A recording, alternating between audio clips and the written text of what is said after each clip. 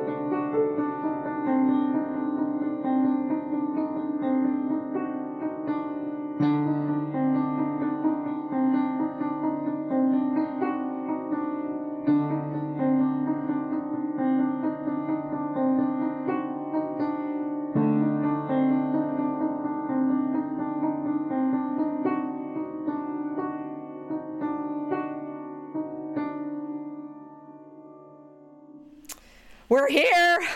We did it. We did it now. Kilt, can you please speak so that we can see whether or not everybody can hear us this time? It would be nice. It would be nice if we could. After I've destroyed my microphone stand and took everything apart. Yeah, tell them about how you did that while I see if I can get the chat up. That would be nice.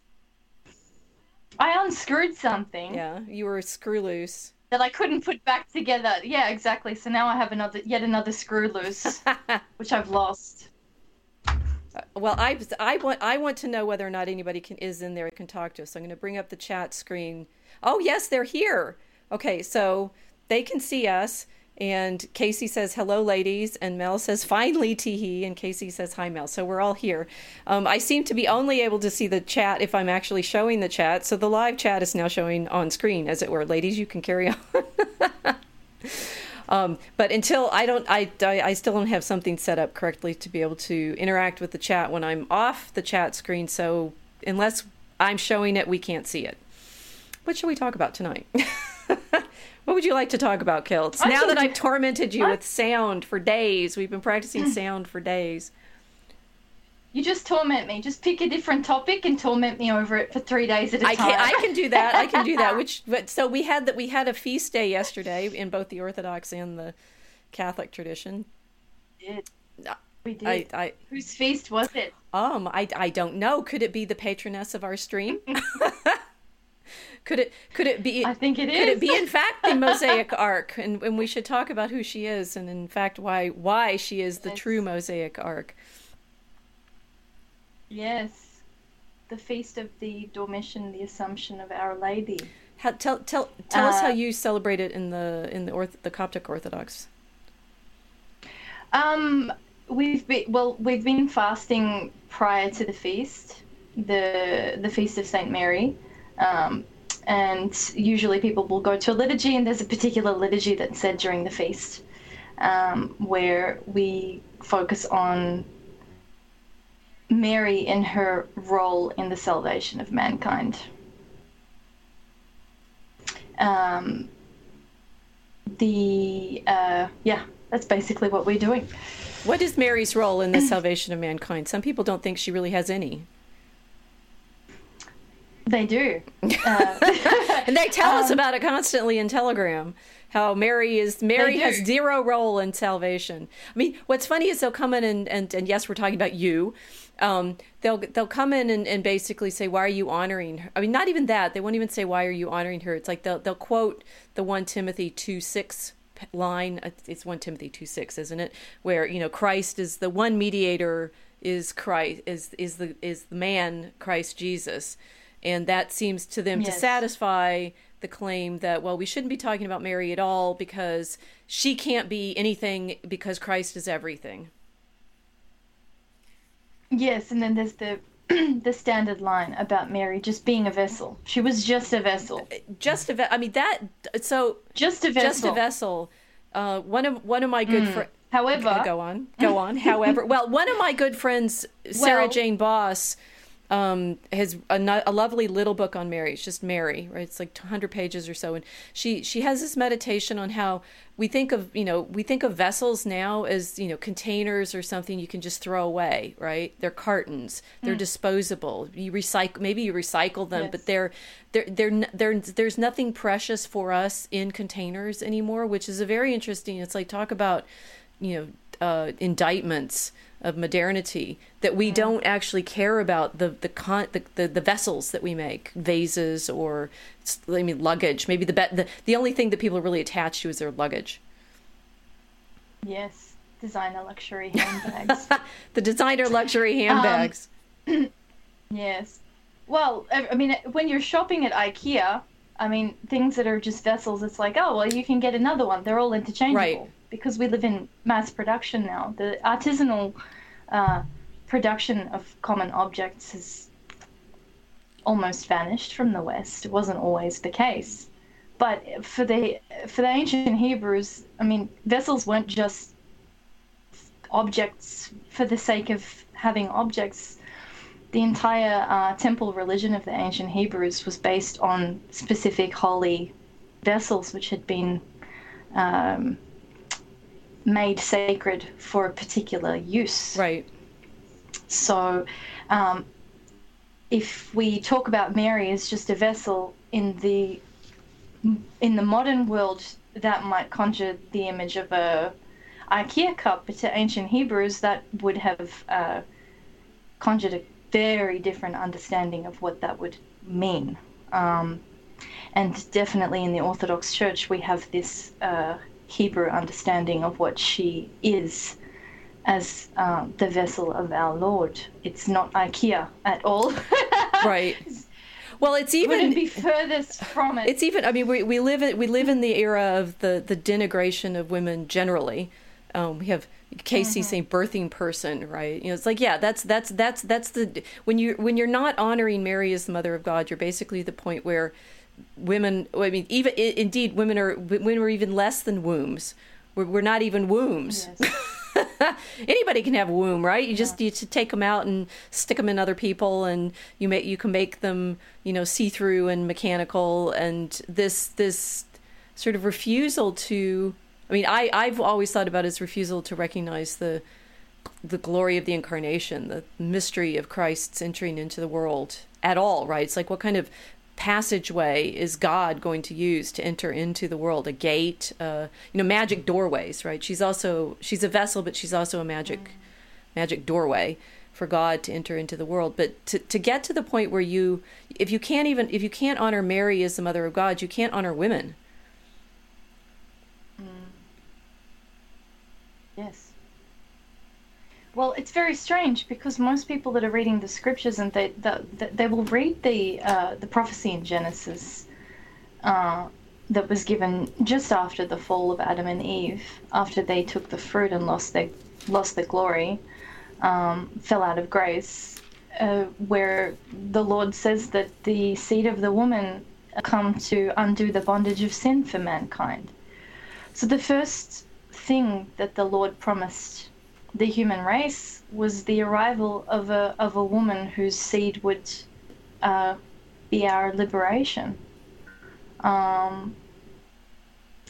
She's fundamental to that to that story. She's fundamental to the role of Christ in the salvation of the world.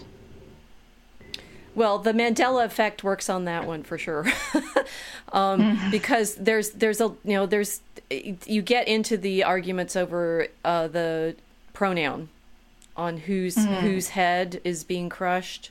We're actually doing this off the top of our heads. Be impressed. But the Genesis, who is it crushing the head of the serpent? And I mean, in the iconography, it's like, will be Mary's foot with Christ's foot on top of hers, or it's like it happened. She works with Christ always in these mysteries, but that it's as the Bears like to say, that verse has been grappled a lot in terms of whether or not it's read as the prophecy of Mary's role, of the woman's role. And that's interesting because it's one of the oldest Christian commentaries on who Mary is Irenaeus of Lyon, saying she reverses Eve's disobedience. So the Mary Eve twinning and reversal is very, very ancient in Christian tradition. She reversed the curse. She reverses the curse. And in Irenaeus, it's because she obeys when God says you'll be overshadowed and bear the son. And that is, in fact, as Irenaeus sees it, the direct reversal of Eve's disobedience and not following the Lord's command. And that gives Mary free will to start with. She needs to say yes, and that is throughout the medieval tradition a feature of her glory and her humility and all of those things. But that God sends the angel to her and explains to her how it's going to happen, and then she says, "Well, let it be to me." He doesn't just zap her like Zeus, right? Or seduce her like Zeus. He comes in and he sends his messenger to says, "This is what you are going to become." Or the Lord. Okay, now I'm trying to do all these things off the top of my head and. Well, you just conjured that meme I posted a few weeks ago, where it's just like naked Zeus running around in Greece, just disturbing all of these. All of these women minding their own business. But that was the ancient pagan view of the relations between men and women. I mean, that's the relationship between men and women after the fall. Right. Fallen Adam and Eve have gone into a way of relating to each other that is much more like slavery. I mean, it's part of the bondage of women. When God said that a woman would serve a man, but it's not in that holy submission that Mary had with the Lord. Right. We were essentially cast into the bondage of all different kinds of slavery. And rapey Zeus is kind of a reflection of that in the Greek world. So, I mean, that's part of the Orthodox understanding of her role in the church. I mean, there cannot be the Church of Christ without Mary willingly serving and surrendering to God in every single way she was asked to do, from the beginning of her life to the end. And possibly this is something that the Protestants miss out on, because they don't have the iconography that we have in the old church, to see that we don't just talk about Mary from the moment that she's betrothed to Joseph and preparing for that marriage. We talk about her life, her parents giving her over to the service of the temple. So she's linked to the temple service from her childhood, which is perhaps something that you need to talk about, Professor, in the sense that should I see her just a vessel? I don't know. It's almost as though you're an expert. It could be. I don't know. People on Telegram tell me I don't know all the time, as if it's like you've never considered these problems. Okay, so going back to put a mark on the pagan imagery of the gods and coming unto the daughters of men, as it were, the fallen angels, the demons, as it were. I mean, Zeus tricks those women in a variety of ways, either taking different forms or just seducing them. He does. I mean, what's interesting in the Greek stories, he does kind of take care of them. I mean, Bacchus is born from his thigh after Semele burns up because she asks to see Zeus in his magnificence, and he does, and she burns up, so Dionysius is born. Well, okay, whatever. But the Christian authors in the New Testament, Luke, they're definitely trying to show Mary answering all of the Old Testament problems, and that Luke has her both. A messenger comes to her, the angel comes to her and says, I bring you these tidings. and thou hast found grace with God. Behold, thou shalt conceive in thy womb, and shall bring forth a son, and thou shalt call his name Jesus. And we saw in the Habakkuk tech exercise that Jesus in the scriptures means Savior. So it's the same. You shall call him Savior. He shall be great, and shall be called the Son of the Most High. And the Lord God shall give unto him the throne of David his father, and he shall reign in the house of Jacob forever. Now that's a pretty intense cascade of titles, because Son of the Most High is a name for God. So he is being called Son of the something, right? For those who get worried about whether or not Jesus is the Son of God. That he's sitting, the Lord God shall give him the throne of David his father. That claim of, Davidic descent becomes a major element in Jesus's arguments about, like, who do you say I am, right? What does it mean to be the son of David, when in the Psalm David says, the Lord said to my Lord, sit at my right hand. So who is this? Is it? This is in the discussion of Psalm 109. Who is it that David's talking about if he's saying that he's not the Lord, right? And the reigning in the house of Jacob forever. I think you probably thought a lot about that. Like who is this Jacob? Who is this Israel that we are now talking about? Yeah, definitely. Because it's not just a physical concept. Christ is actually and really the heir of the dynasty that was set up. The house of Judah, the line of Judah, is very much a royal house in any other way that the other royal houses in the world were set up. But part of the reason why Christ was so mysterious to the Hebrews in Judea was that he arrived fulfilling a very different kind of kingship than the one that they were of Israel. For anyone who's read the contentions around his ministry, the Jews were very confused about why he wasn't declaring war on the Romans. Mm-hmm. They expected this instant kind of overthrow of their imperial enslavement to the pagan nation, and he was not interested in this at all, even though he could have done that if he had decided to do so. But he was establishing a kingdom based on a very different set of principles than the other royal houses of the human race have done so. And a part of this is linking him to the temple religion, linking him to the temple service that was established originally in the Tabernacle religion of right. Moses. Without Moses, there is no Israel, obviously, because he is the one that took us from Egypt. But this religion that the Israelites were practicing was very, very different to the one that was being practiced by the nations around them. And it is foreshadowing and showing the Hebrew people how Christ was to enter the world and what his reign was going to look like and what it was going to do for the human race.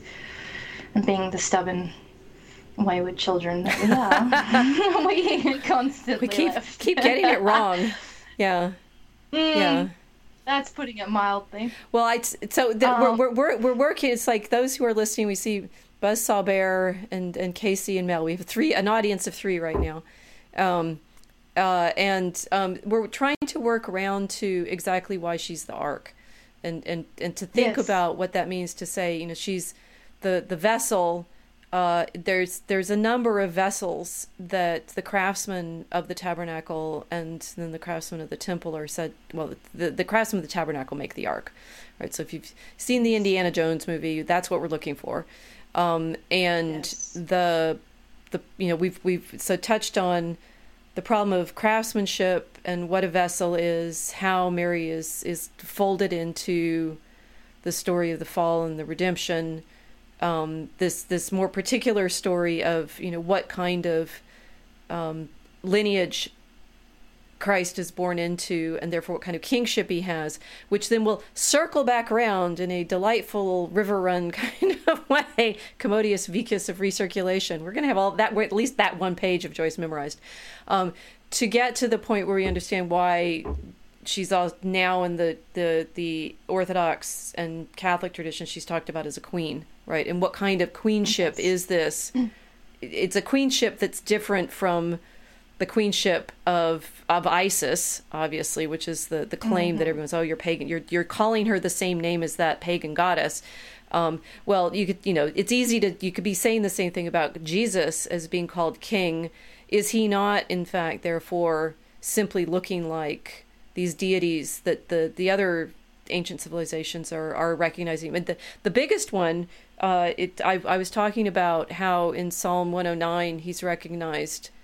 The Lord said to my Lord, sit at my right hand. So you have this co-enthronement, and that passage is used a lot to talk about what the relationship between the Father and Son is. So therefore, the Trinity. Yes. There's two psalms that are very important as enthronement psalms. One is Psalm 2 and one is Psalm 109. And 109 is really important because it talks about how the Son has been. I should have marked all these passages. I'm really doing all this really off the top of my head in ways that I didn't anticipate. See, it all just happens. You have to know everything in order to make this argument. That in Psalm 109, we will read it into the stream so everybody knows it. The Lord said to my Lord, sit thou at my right hand until I make thy enemies thy footstool. The Lord will send forth the scepter of thy power out of Zion. Rule thou in the midst of thy enemies. With thee is the principality in the day of thy strength, in the brightness of the saints. From the womb before the day star I begot thee. The Lord hath sworn, and he will not repent. Thou art a priest forever, according to the order of Melchizedek. The Lord at thy right hand hath broken kings in the day of his wrath. He shall judge among the nations. He shall judge among nations. He shall fill ruins. He shall crush the heads in the land of many. He shall drink of the torrent in the way. Therefore shall he lift up the head. That is the single most important Christological psalm for explaining what kind of kingship Christ is assuming, and with the expectation that there's power in that. Obviously, he's going to make thy enemies thy footstool, but also that he's begotten in the womb before the day star. In this is the Orthodox tradition. It's not, don't go with, you Catholics think such and such. This is the whole ancient tradition. And yes. That he's a priest forever according to the order of Melchizedek. In the letter to the Hebrews, that will become very important, that Christ's priesthood is Abrahamic, right? It's before Moses. Yes. It's before everything, when Melchizedek is bringing out bread and wine from the city of Salem. And yes. That Christ somehow encompasses all of these ancient titles and roles. It would be very easy to simply look at these psalms and say, as for example, Sigmund Mollwinkel did in the Psalms in Israel's Worship, say these are ancient fertility cults. You want to go there? Yes. I mean, it's the temple worship of all of the peoples in the region was fertility worship, Canaanite temple prostitutes, yes. And the expectation that the king himself, like in Pharaonic Egypt, is the god. Yes. Yes. Well, it goes back to Moses. The Israelites were enslaved in Egypt for 400 years, from the time that Joseph had entered Egypt as a slave.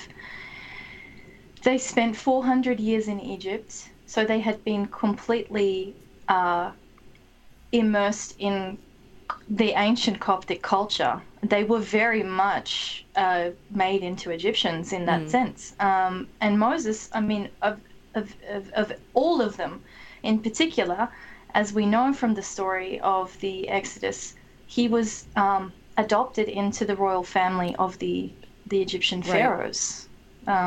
He gets placed in the basket. The princess finds him. She adopts him as her son, and then he's raised up.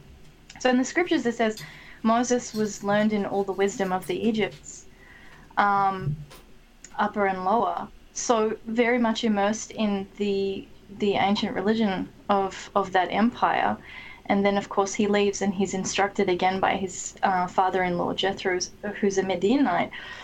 I don't think that people are giving enough acknowledgement to exactly how much of the story of the Messiah was contained in those ancient religions, when they're worried about there being similarities between this and the cult behavior of people like the Egyptians or the Phoenicians, people that were living in the areas. Right. It's kind of like, how do you spend 400 years in an empire and gather their understanding of the true God that had been confused and mixed up?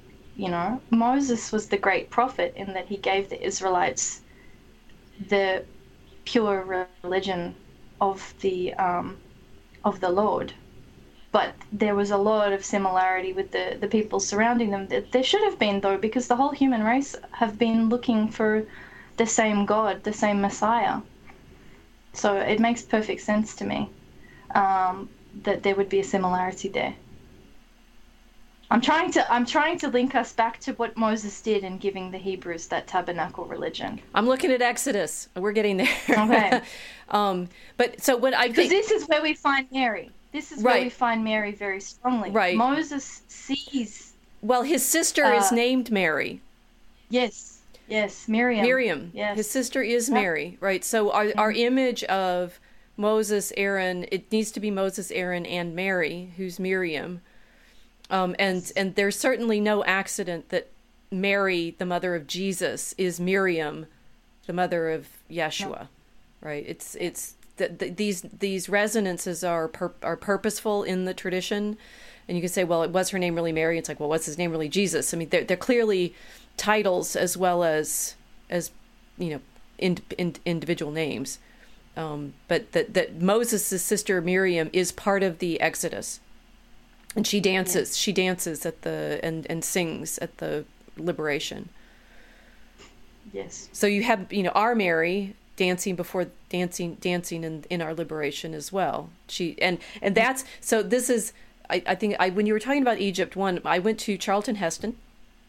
Because in the Ten Commandments, which I've only just NRA Golden Boy recently seen, Charlton Heston, Yul Brynner, good pairing, and the point in that they do a really good job in the movie is showing they grew up together as brothers, right? So when Moses is having to go up against Pharaoh, he's going up against his brother in the palace. It's not just Moses by himself. And far be it for me to quibble over a great movie, but it's not quite as effective as I thought it was going to be. But because it's like they transform Moses, and then all he can do is sort of have his staff and be he was much more convincing as the brother of the Pharaoh. But there you go. Charlton Heston buckled under pressure. Charlton kind of buckled under pressure, and Yul Brynner. I mean, the death of the firstborn is quite poignantly done. His son dies, and they have to so there's that, and then also in the Ten Commandments, when the Israelites go out and Moses has been up on the mountain forever talking to God and getting the law, and he comes back and they're having an orgy in front of the golden calf. Mm-hmm. All right, that I think they staged amazingly well. I mean, whatever Hollywood's doing in the 50s, they definitely could do stage dances, and it's very writhy and clearly provocative and just like they just had. And so who was showing us the somebody in the chat, tell us, because I think you were showing us today this iron bowl with glowing eyes that was dragged out at the origin, the Commonwealth Games right now. And they did this for all intents and purposes, this dance before the golden calf. It was astonishing. I mean, so there's kind of what you were saying about the we have this problem in the ancient world of saying how much is the Israelite religion distinct from these other temple traditions and practices. But then on the opposite side, we see humanity defaults back into these rituals in very interesting ways, right? I mean, we've been seen with abortion and the transformation of men into women. I think it's happening right now because of spiritual disturbances in this kind of worship world, because the ancient world has lots of traditions of castrated priests. So what's the most striking example of the castrated priests? Well, the Great Mother, the castrati who serve the Great Mother. They were Roman? No. You're asking me in a way that and I've forgotten off the top of my head. It's in one of Milo's articles, the Gali, right? Yes. To the trannies of Asia Minor. Indeed, and they dressed up as women in their processions, and the Romans were quite horrified by them. But then the Romans get to be alternately horrified and titillated by these fantastic religions, including Christianity eventually, right? So, I mean, part of the problem for students of religion, as historical students of religion, is disentangling our convictions about what religion is, thanks to Christianity, because Christianity transforms all of this, from our convictions that the Israelite religion was necessarily different from all of these other traditions, and this is where Sigmund Mowinckel's book is very interesting, from, in fact, the true continuity from the temple tradition into Christianity.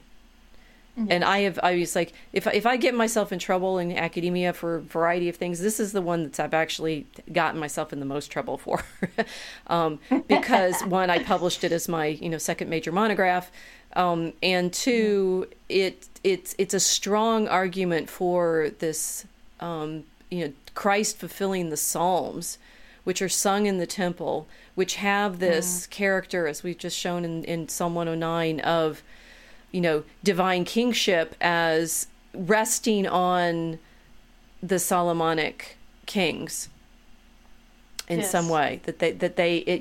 Solomon is filled with wisdom. Being filled with wisdom is being filled with a divinity in some way. And to what degree are any of these kingships, the Pharaonic or the Solomonic, not in fact divine rulership of your people? In the person of the human being. I mean, this is the incarnation comes out of this. You could say it's straight up. It's the Pharaoh. He's the divine king, or Caesar, right? It's like what the Romans sort of reverting to recognizing the emperors as gods. Mm-hmm.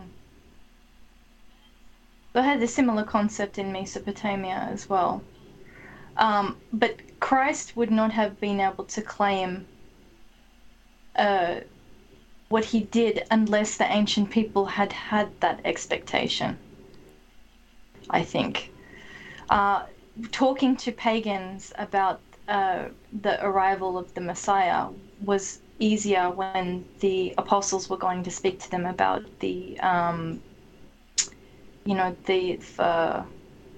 of this divine king, although it didn't really work with the Greeks very well. But the Hebrews were expecting it. The Hebrews very much were expecting a flesh and blood descendant of David to assume this imperial kingship over the earth. Well, I mean, if you say it that way, what's interesting is the Israelite, the expectation of an earthly Messiah is much more like a Pharaoh. Yes. Yeah, I mean, straight up. And that's why Christ, in fact, makes it very difficult to understand who he is, because he's insisting on the one hand, as Luke is saying, that he's the throne of David. He's going to be seated on the throne of David. But he's not, in fact, going to claim the earthly power that See, and it's getting difficult to name which tradition we're talking about, because in the temple tradition, this is the mystery of the ark, right? It's the footstool, Yes. or the seat. It's the throne where the presence appears, which is getting us to Yes. Mary, right? Yes. And yet it's not a throne that the king sat on. Well, in the Coptic art and the other Orthodox traditions, I have a very similar depiction of Moses talking to the Lord in the burning bush. But this is a very well-loved and central icon in the Coptic tradition, because, of course, the Copts, being the ancient Egyptians, are very in love with the story of the Exodus, being that they were the enslavers of the Hebrews that have now been liberated by the King of Israel. So they have a particular love of this story. The Copts, they're Copts do, yeah. Yeah, absolutely. Because they're living proof that the Son of David has indeed made the earth his footstool. He has conquered his own enemies. I mean, it's quite a miracle that the Egyptian people embraced Christianity, because they have accepted a Hebrew Messiah. You know, they've been conquered culturally by Christianity in that sense, although they're still very much Egyptians. But that's a good point. We always, I mean, the Europeans we don't pay enough attention to Egypt. We really should. And you know, the focus always on Roman Catholicism is always what happened when Rome took over. But think about what happened for Egypt. This is important. Yes. The ancient Egyptians, they're taking over the religion of the people, in the terms of the Jews, right? Which is complicated. Yes. The religion of the people who were their slaves. Yes. This was not a respectable religion by any sense of the word to the ancient Egyptians. I have Egyptian friends that have explained to me very plainly, while laughing about it, Egypt has never known a time without slavery. It's right. It's an unimaginable reality to have lived in a world or a political system where you don't have a pyramidal structure of this aristocratic class of overlords that are then going, you know, ruling over this huge body of people. Mm-hmm. On the bottom of that pyramid were the Hebrews. Absolutely, rock bottom.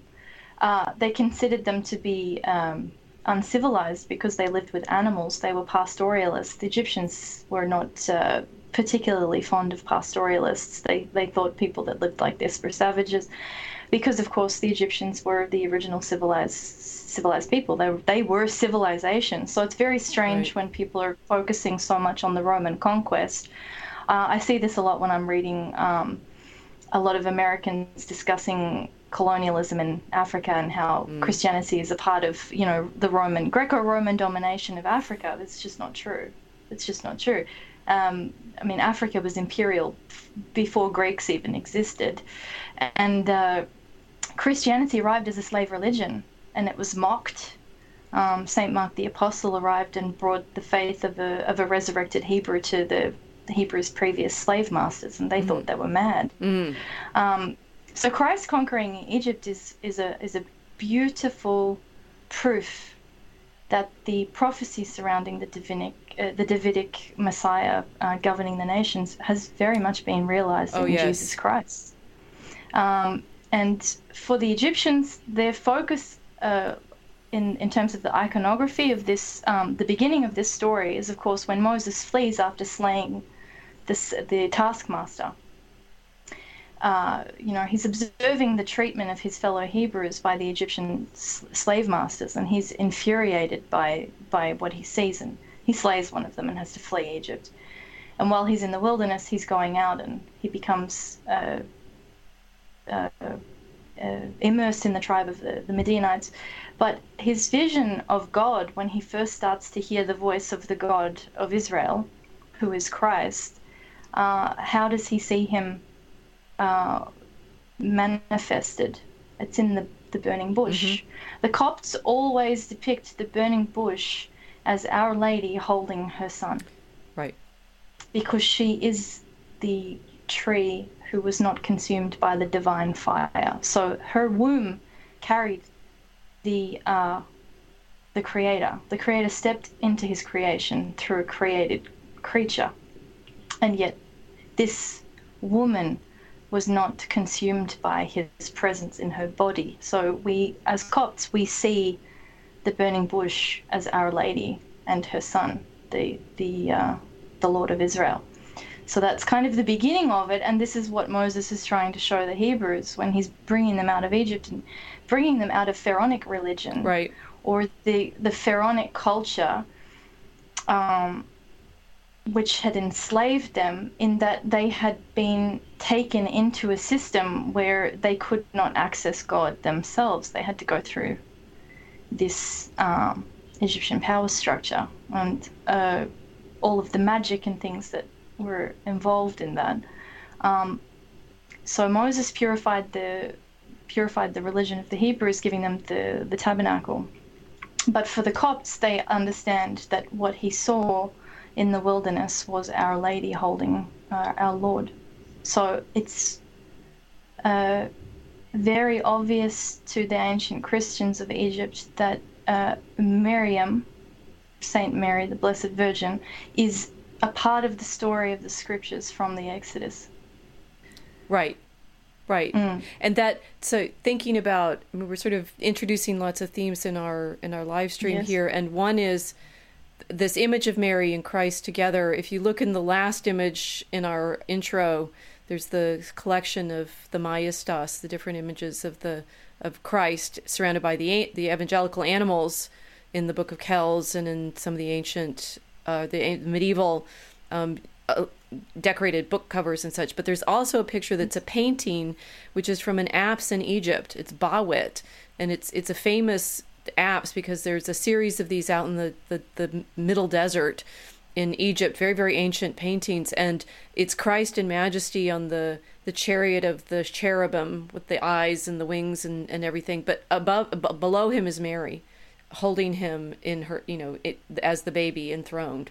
So this recognition of Mary's framing him is, I mean, it's very ancient, and it's not, obviously it's not exclusively Catholic, Roman Catholic. It goes, and it's throughout all of the Old Testament references that the ancient tradition sees of how does the Lord become present to his people.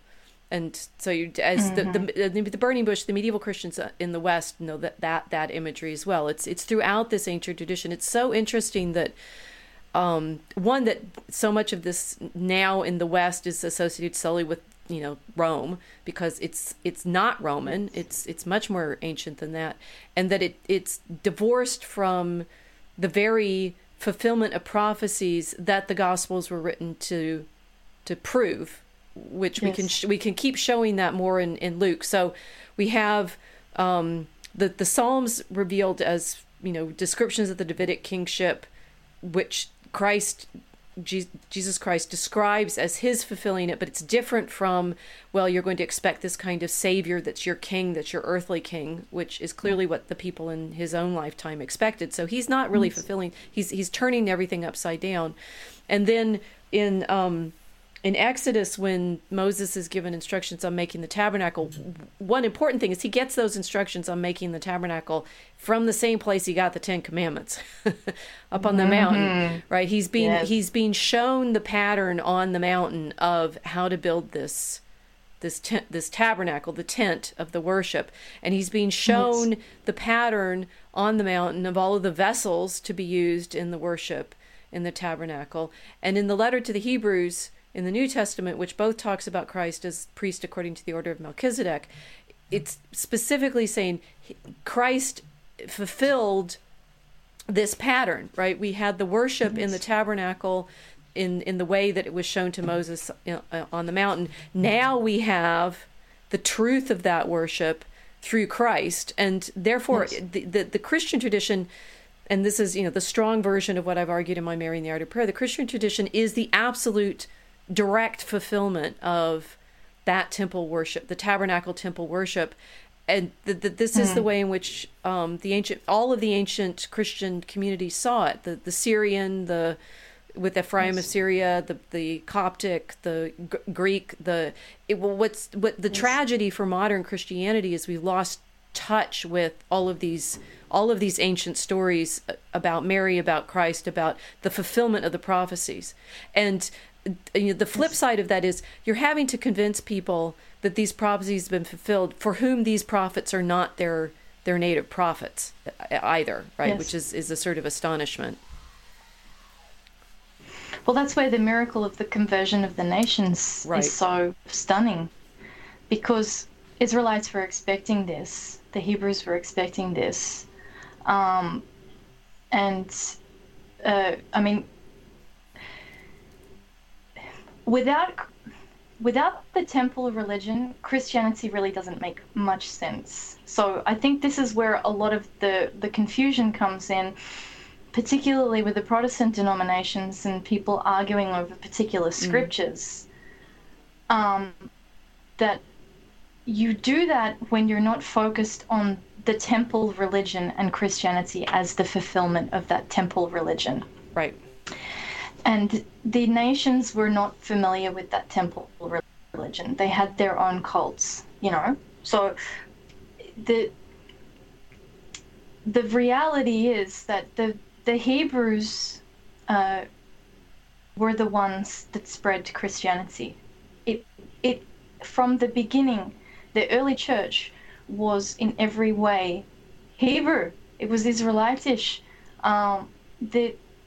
The liturgy was written, the first liturgy as practiced by the apostolic Christians was written by Saint Mark the Apostle, who is the apostle who converted Egypt. He's depicted as a lion in the four evangelical creatures, and Saint Mark was a Levite, so he comes from that priestly tribe. He comes from the tribe that were granted no physical territory in the Commonwealth of Israel. They were sort of living amongst the other tribes, and they received a form of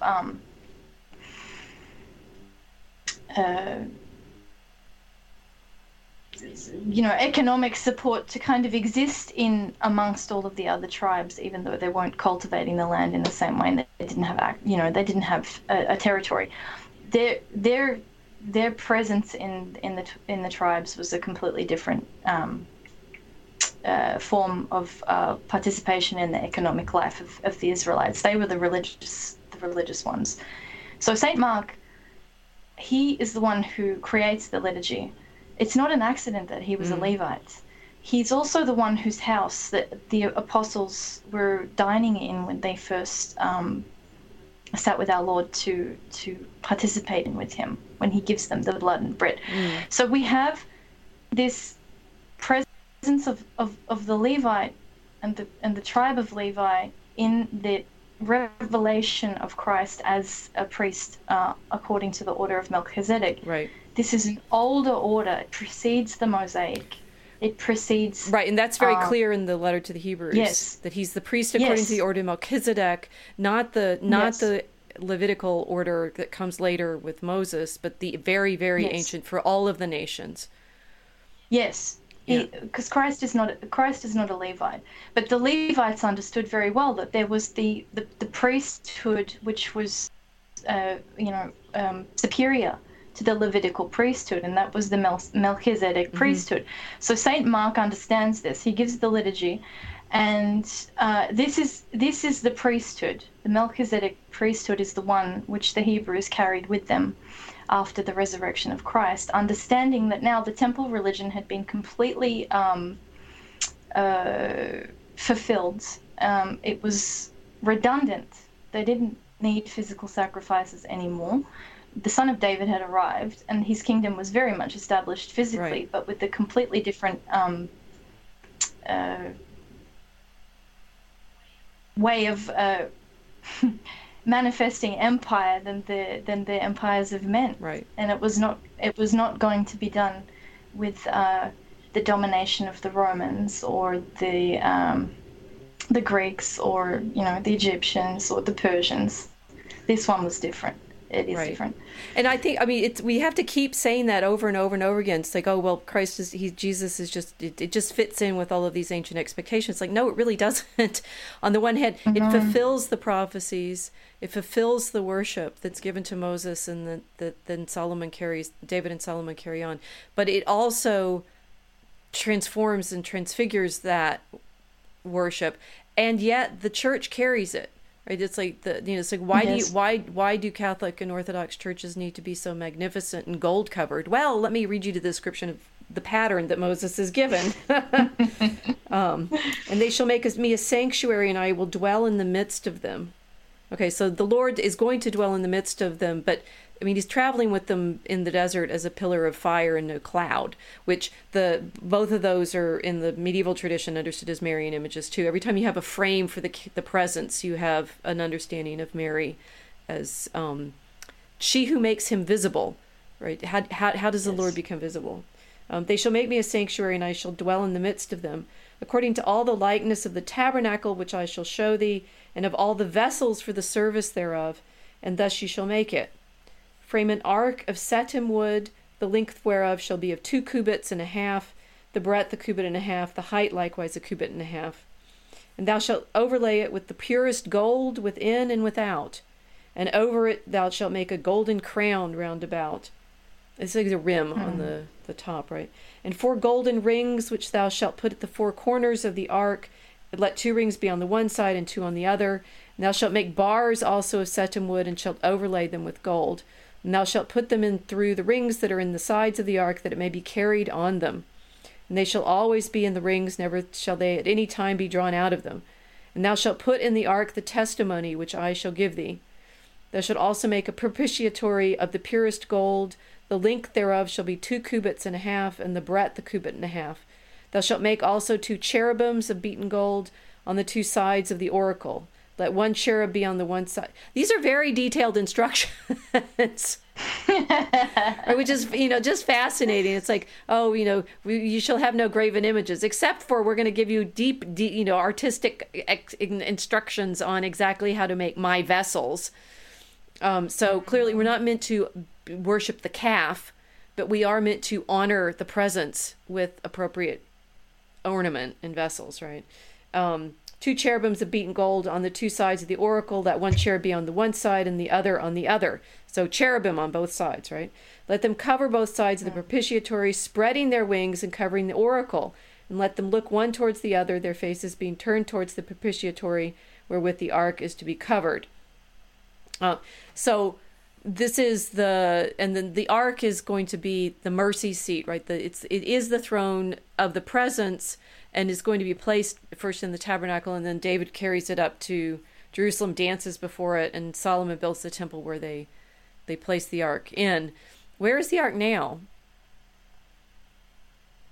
Well, it depends on who you ask.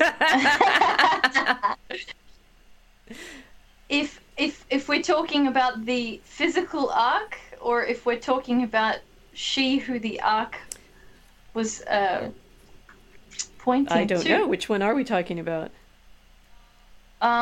Do we go Indiana Jones? Oh, but I go Indiana Jones first. Well, according to the Ethiopian Coptic tradition, that particular physical ark resides in Ethiopia after being stashed in various places along the Nile over the millennia. There's a national mythos, the national myth of the Ethiopian Christian civilization, which is called the Kebre Nagast, which means the glory of kings. And this particular myth outlines the meeting of the Queen of Sheba and King Solomon after she arrives on all of her dromedaries from her Sabaean kingdom, and she brings, of course, with her spices and precious stones and other assorted gifts to him. Hearing his fame and his wisdom, she wants to press him with hard questions and receive wisdom from this. I love this. The Queen of Sheba shows up and she gives him a test, right? Yes. It's a woman testing him on his knowledge of all stories. Yes, basically. How can anybody ever say that this tradition doesn't give women high status? It befuddles me.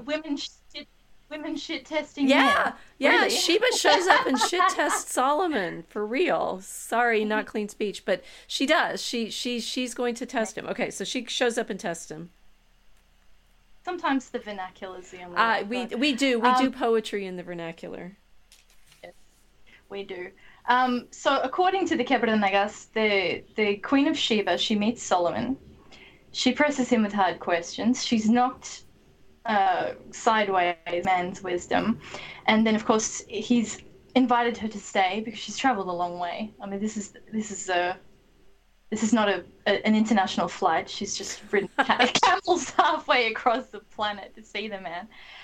And he, in this mythology, tricks her into breaking a promise, which, of course, she's made to him on the condition that if she breaks the promise, he can have his way with her.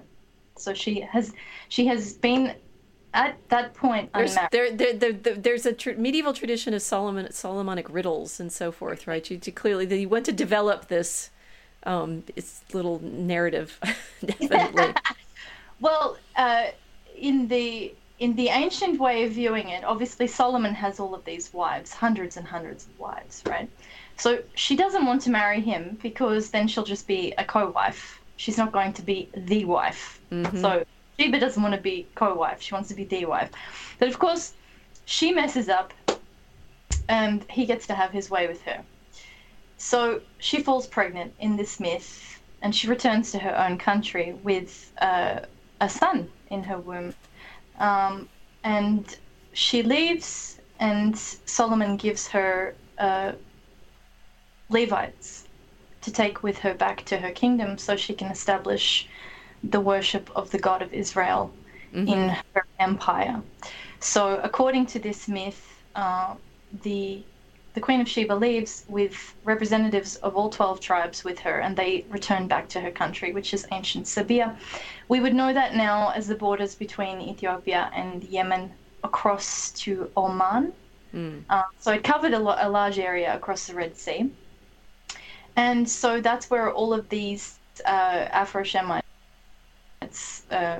arrive and start worship of the God of Israel. So this is the mythology that comes along with it.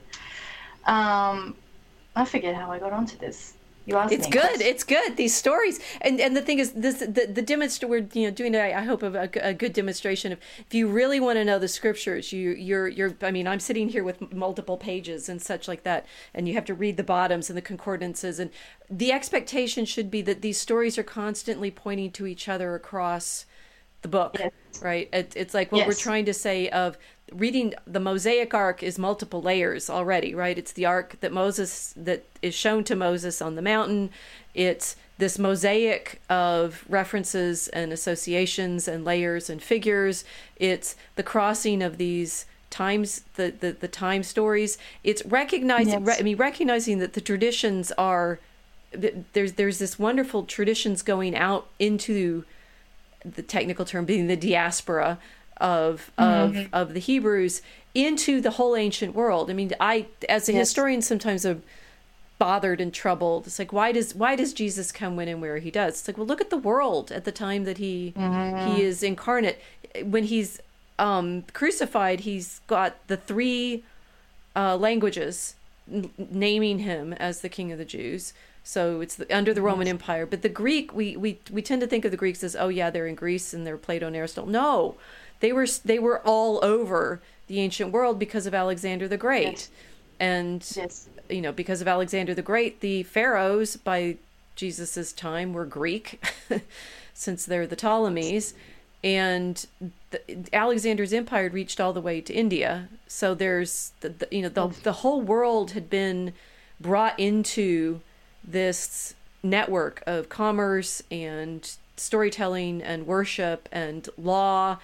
It's not absolutely all under the Romans, but they're in this constant tension with their eastern neighbors.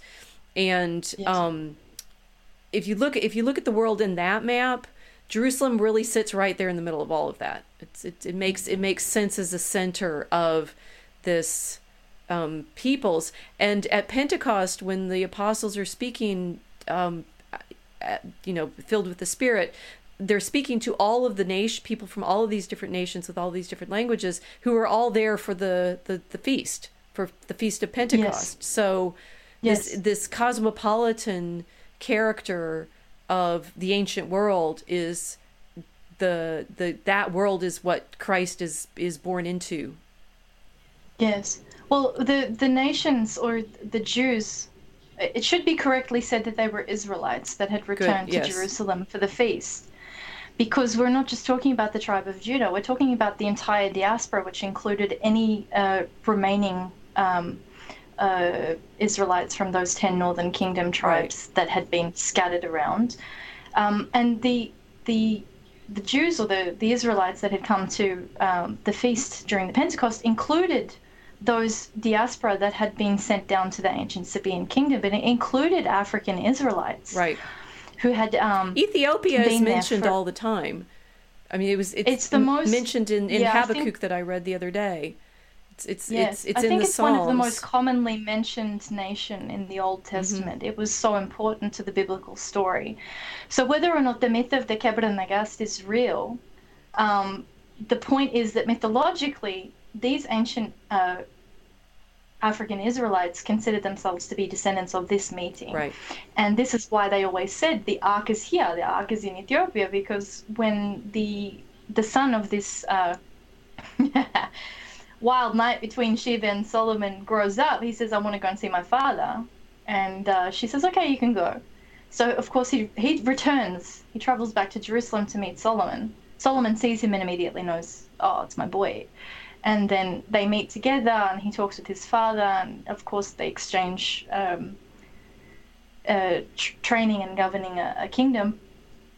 When the son of Solomon leaves, again with some more representatives of the tribes to take with him back to his kingdom, he, in the story, takes off with the ark.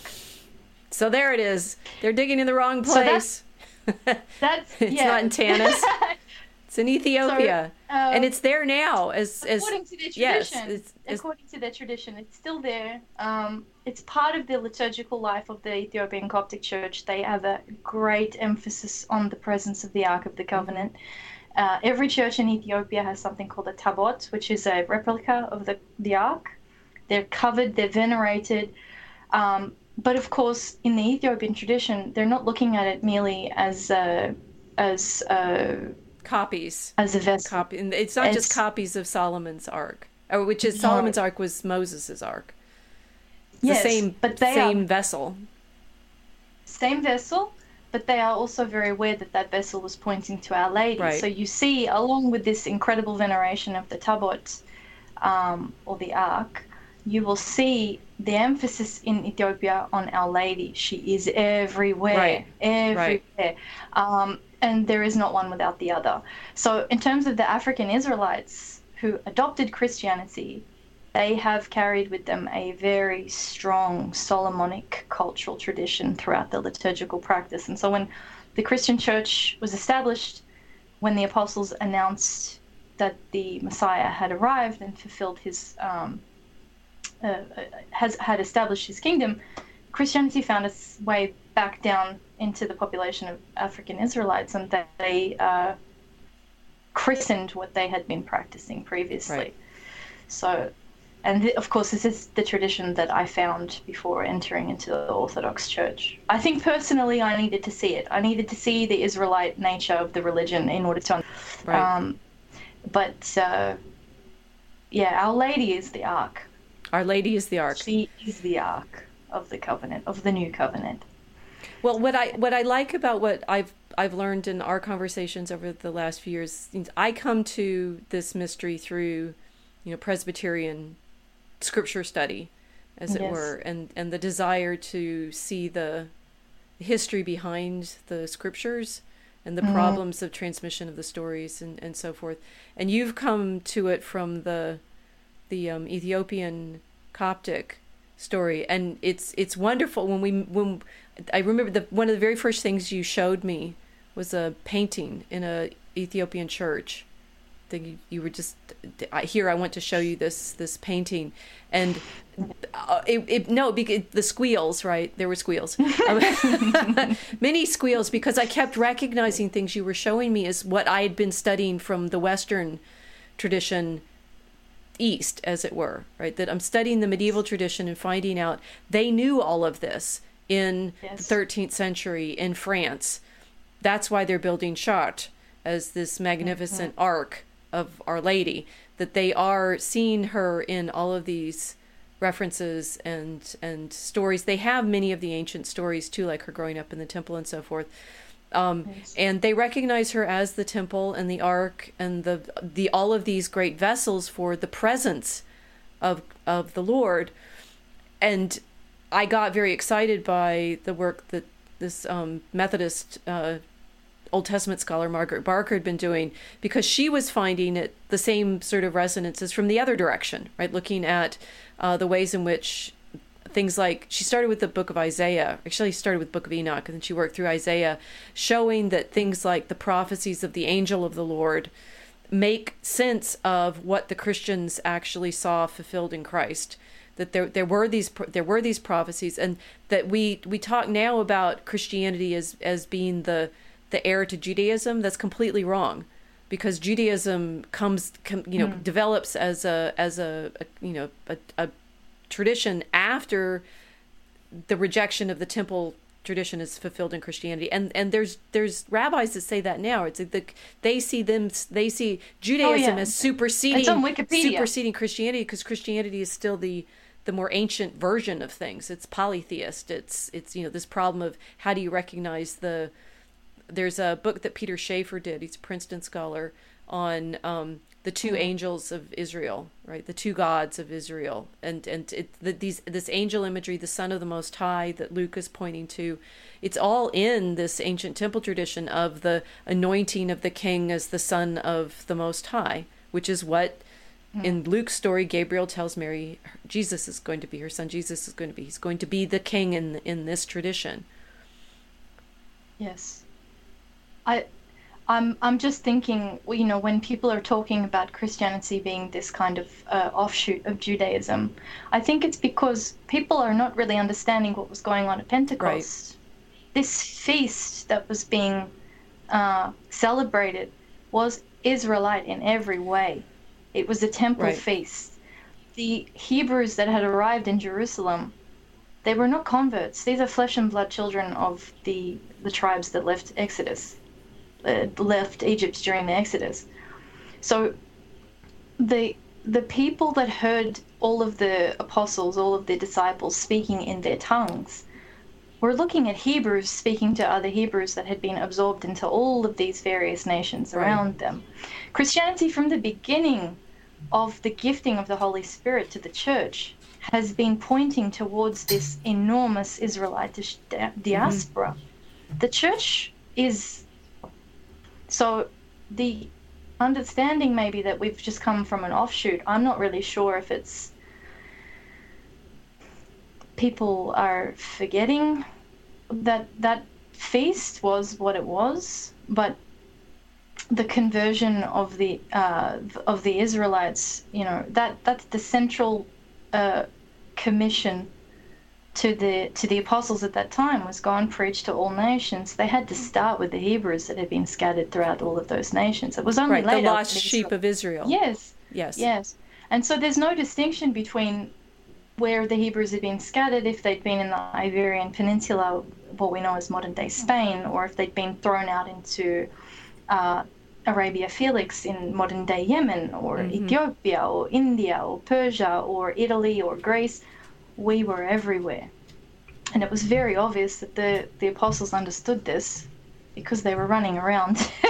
Yes, there's all the medieval traditions of how they go to everywhere in the world, right? There's early Spanish maps, these Beatus Apocalypse maps showing the map of the world and where all the apostles went.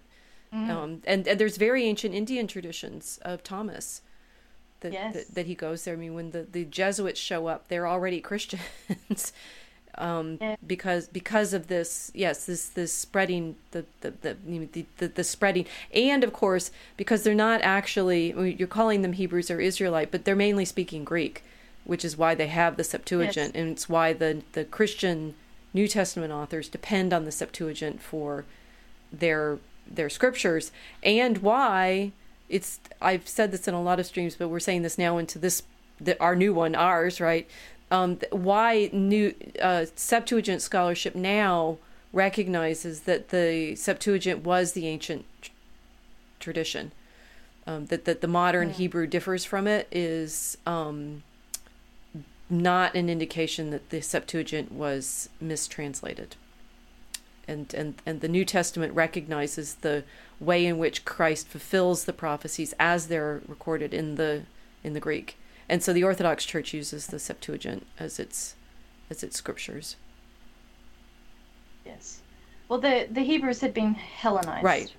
I liked memeing about Right. that on my channel a lot, but very much they'd been completely Hellenized. Well, everybody's been mixed up So- in this story, right? We have the Ptolemies who are Greek, ruling Egypt. We have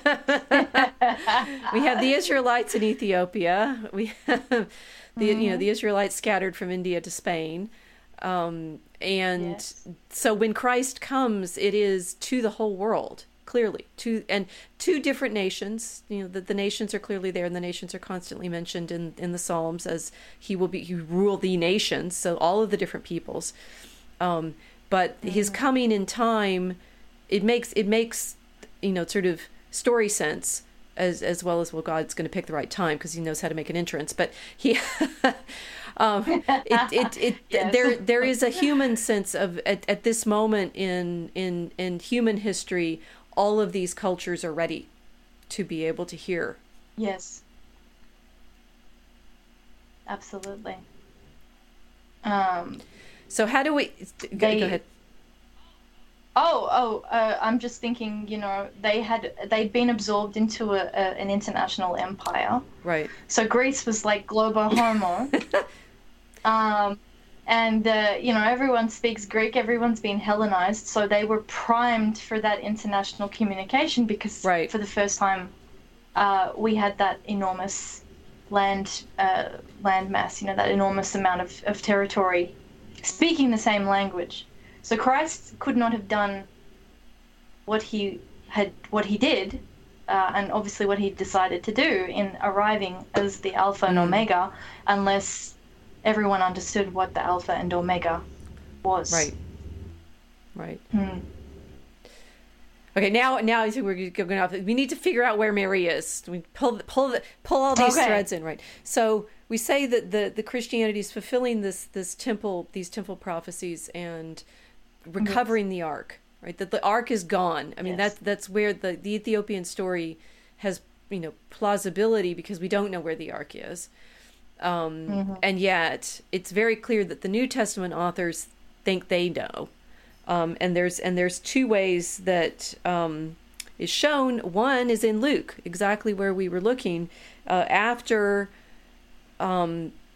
Gabriel comes to Mary and tells her that she's going to be the mother of the Most High.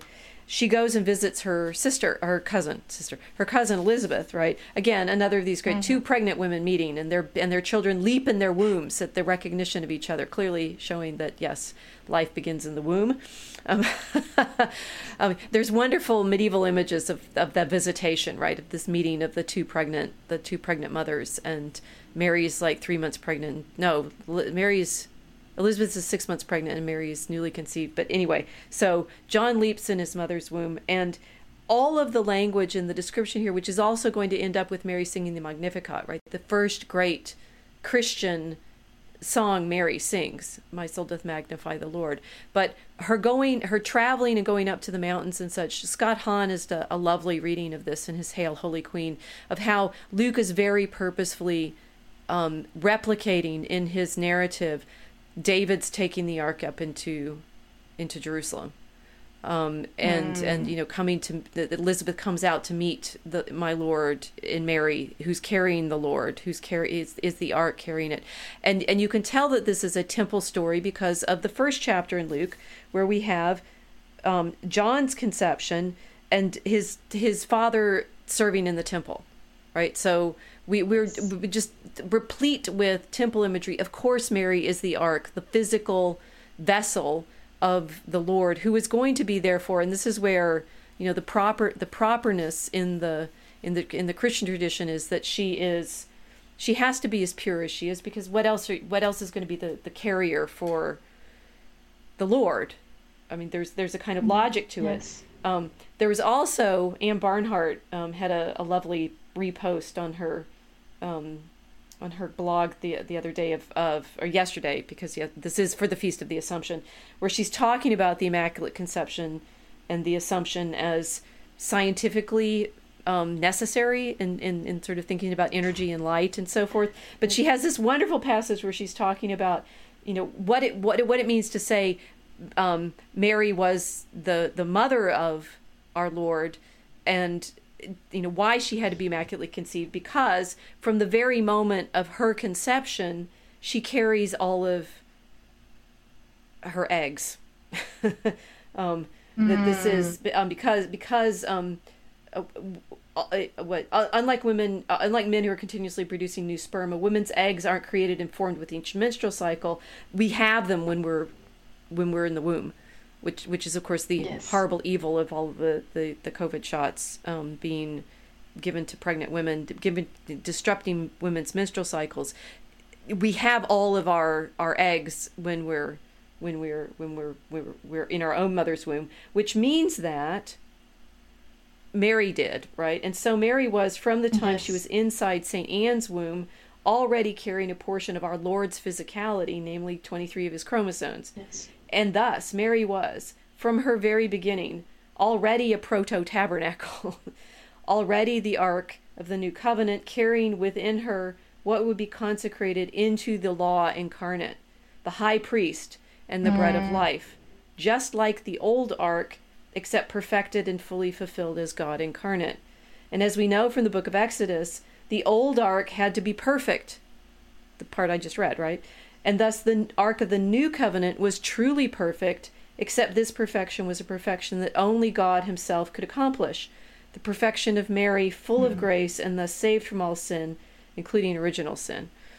And that perfection, thinking that God gives Moses the instructions on how to build the ark. God gives him the pattern on how to build this vessel for his presence. That's what we understand of Mary. Of course, she's a creature of God. That's the whole, we all are, right? He makes her to be his tabernacle, to be his ark, to be his mother. Yes. And therefore she needs to be made perfect from the beginning of time, from beginning, because she is his ark. And I don't understand why this logic isn't completely clear, but I like that Barnhart points out there's a biological argument too, in the sense of our carrying all of the eggs from our own conception as women. I mean, the holiness of women is in our carrying of life from the very moment of our life. It's a continuous. I'm talking about from Eve, right? This continuous life. If we are alive now, absolutely every single one of our mothers was fertile. Yes. Think of all the people who died without children, right? You are the Calvin and Hobbes, the cartoon character, right? Calvin has this wonderful moment when he realizes all of history has been leading up to me. It's like, it's true. It's true. All of history has been leading up to you. Yeah. Absolutely every one of your ancestors had children. Yes. There's no other way that you're here. This glorious continuity of generations, which the scriptures also celebrate in all the begats, right? If you have the begat, you are in the continuity of life from the very beginning. I don't think we take our first parents seriously enough, frankly. So there's that. It's the mother of all living. baked into, crafted into the script, the gospel telling of who Mary is this temple mystery. And then the revelation of, the ark has been lost. I just said revelation, hint, hint. the ark is lost, and now it's longed for. When the temple is restored, the ark will be there present. This is the vision that St. John has of that temple, right? And the temple of God was opened in heaven, and the ark of his testament was seen in his temple. And there were lightnings and voices and an earthquake and great hail. And a great sign appeared in heaven.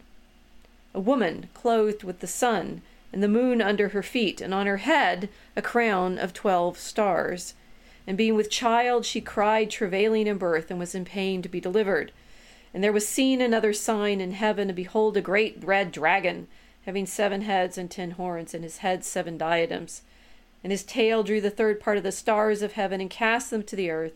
And the dragon stood before the woman who was ready to be delivered, that when she should be delivered, he might devour her son. And she brought forth a man-child who was to rule all nations with an iron rod. And her son was taken up to God and to his throne. Now, I know, again, there's a lot of tradition that says, oh, that's not Mary, right? But let's look at the text, right? The ark is in the heaven. The temple opens and the ark is seen in heaven. In heaven is the woman with the crown. Those who get caught up with the idea that one is chapter 11 and one is chapter 12 are giving the medieval commentators on scripture too much credit for numbering these things, because they weren't set. It's a continuous text. There's these chapter numbers come later. Certainly the verse numbers come in the 13th century. And so what you've seen is the temple opens, the doors of the temple open in heaven, the ark is seen, and there is the lady. And she gives forth to the child who's going to rule the nations and who's threatened by the dragon. Now, the whole cried travailing in birth and was in pain to be delivered. Now I'm off the top of my head. Why are we convinced Mary didn't have any pain giving birth? I don't think it ever says that. I think she gives birth, but the absolute detail of whether or not she gives that is another of the Christians are we're trying to figure out things that are not fully explained in harmony with things that are said, and I'm not sure her giving birth without pain is actually in Luke. I don't think it is. So that's that argument doesn't hold to say that woman in Apocalypse 12 is not Mary. That doesn't make sense. I got to go back to Luke now. I think she just gives birth. She does. It does. There's not anything, but she gives birth in the inn, in the stable, and that's that. Well, her entire pregnancy was travailing in the sense that they were being hunted by the Herodians. Right. And of course, the Our Lady suffers in her compassion with Christ at his death. Yes. So her travailing at his birth. I mean, which birth is it? There's layers and layers there. But just saying that certain of the arguments are used to prove that the woman Apocalypse 12 is not meant to show the ark's relationship to Christ. Don't work if you're getting stuck on that particular part of the argument. But the Christians who are writing the New Testament see Christ is fulfilling the temple tradition. They see him as the priest of the order of Melchizedek. They see Mary in this temple context being greeted by Elizabeth, who's pregnant with John the Baptist, whose father served in the temple. They see in Revelation the temple restored with the ark there, with the lady there. All of this is just as much a part of the Christian mystery as saying Jesus is fulfilling the Davidic kingship.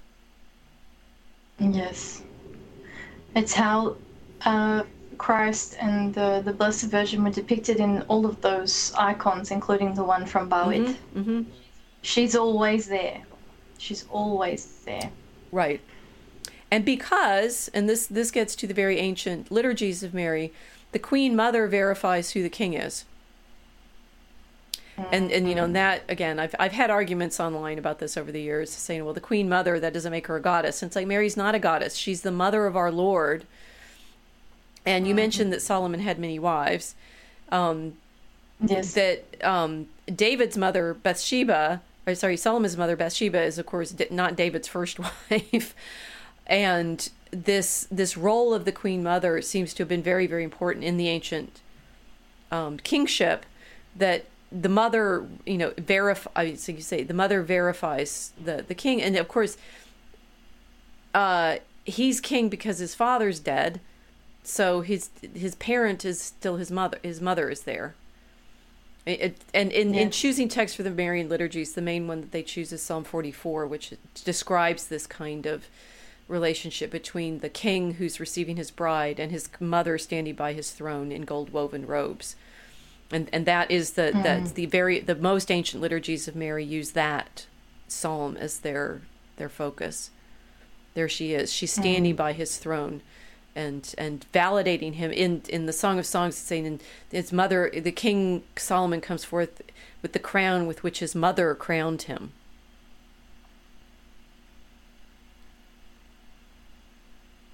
So the presence of the Queen Mother is a part of the confirmation of authority, of royal authority in the Psalms. Right.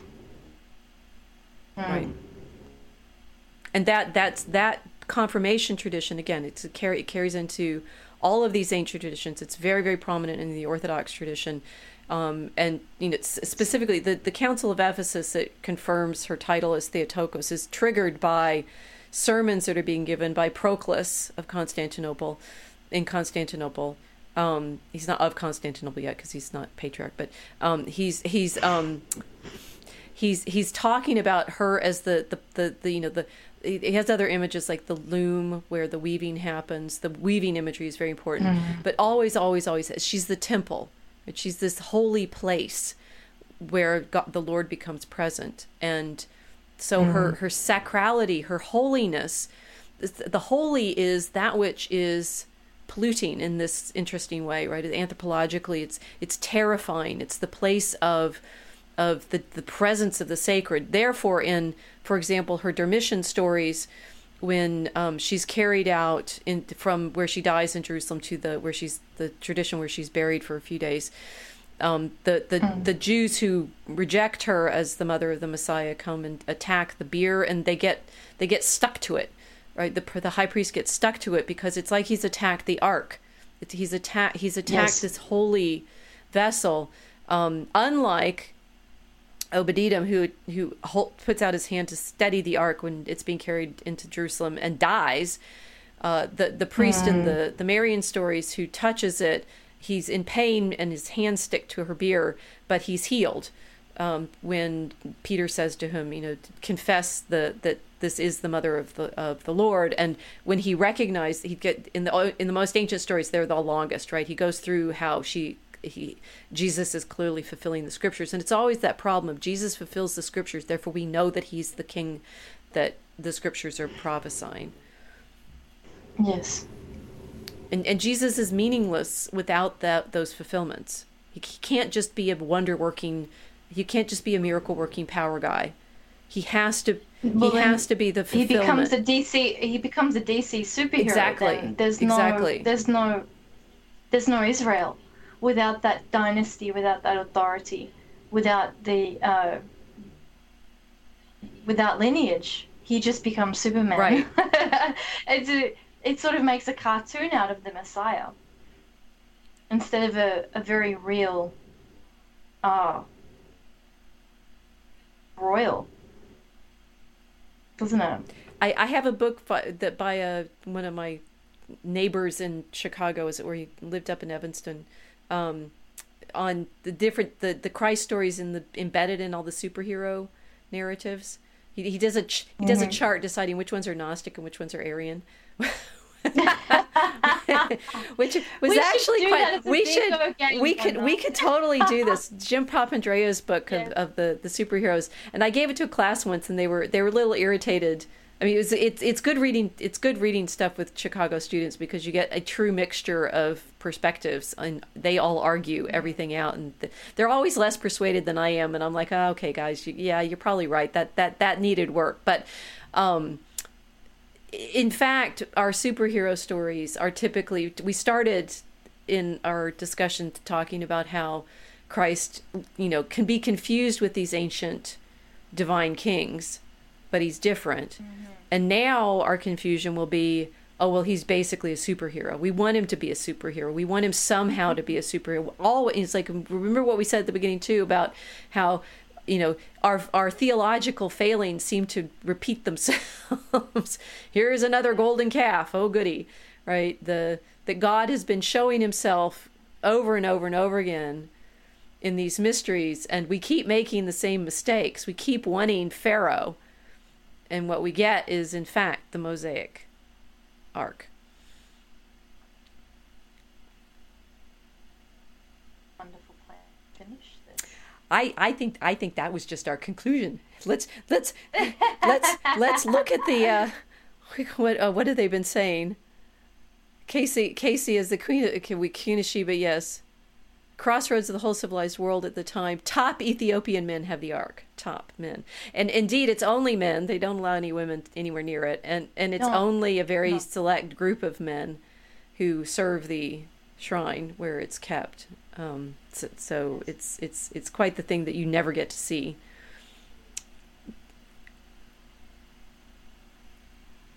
Our Lady is the Ark of the New Covenant. Absolutely.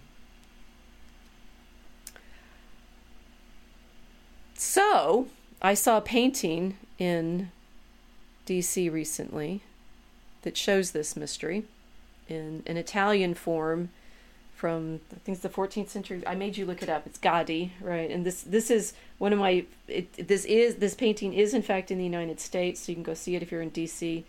1390, so late 14th century. Agnolo Gaudi, Florentine artist. And every time I see this painting, it simply takes my breath away, because it is so perfect in evoking this heavenly mystery that we've been talking about and talking through. And it's Mary assumed into heaven, being crowned by her son, so receiving the crown as his mother that we recognize the Solomonic Queen Mother carries. And he's Solomon, obviously, but then surrounded by angels, right? And it's easy to take the angels as decorative elements instead of recognizing they're the cherubim that look at each other on the ark. And that I love that in the Gaudi painting, they're playing instruments, right? They're playing lutes. I think they're lutes.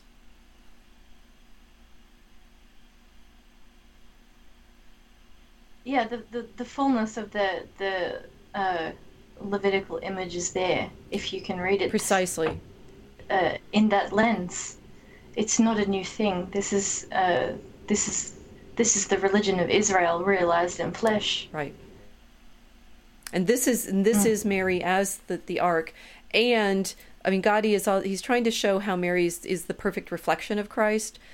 For those, biological reasons that we were talking about, she gives him all his flesh, the 23 chromosomes, yes. The egg is from her flesh. And so in medieval meditations, the understanding is always she looks exactly like him, that she is his most perfect reflection. So there's lots of wonderful imagery of her as the mirror, and that when she's contemplating him, she holds him in her understanding and in this perfect reflection. But there's the physical reflection that he is truly incarnate through her. So all of that perfection in the pattern that Moses is shown to make the ark out of the incorrupt wood, the setim wood and the gold and so forth, that's also used figuratively and analogously to understand if she is the true ark, she's going to be incorrupt.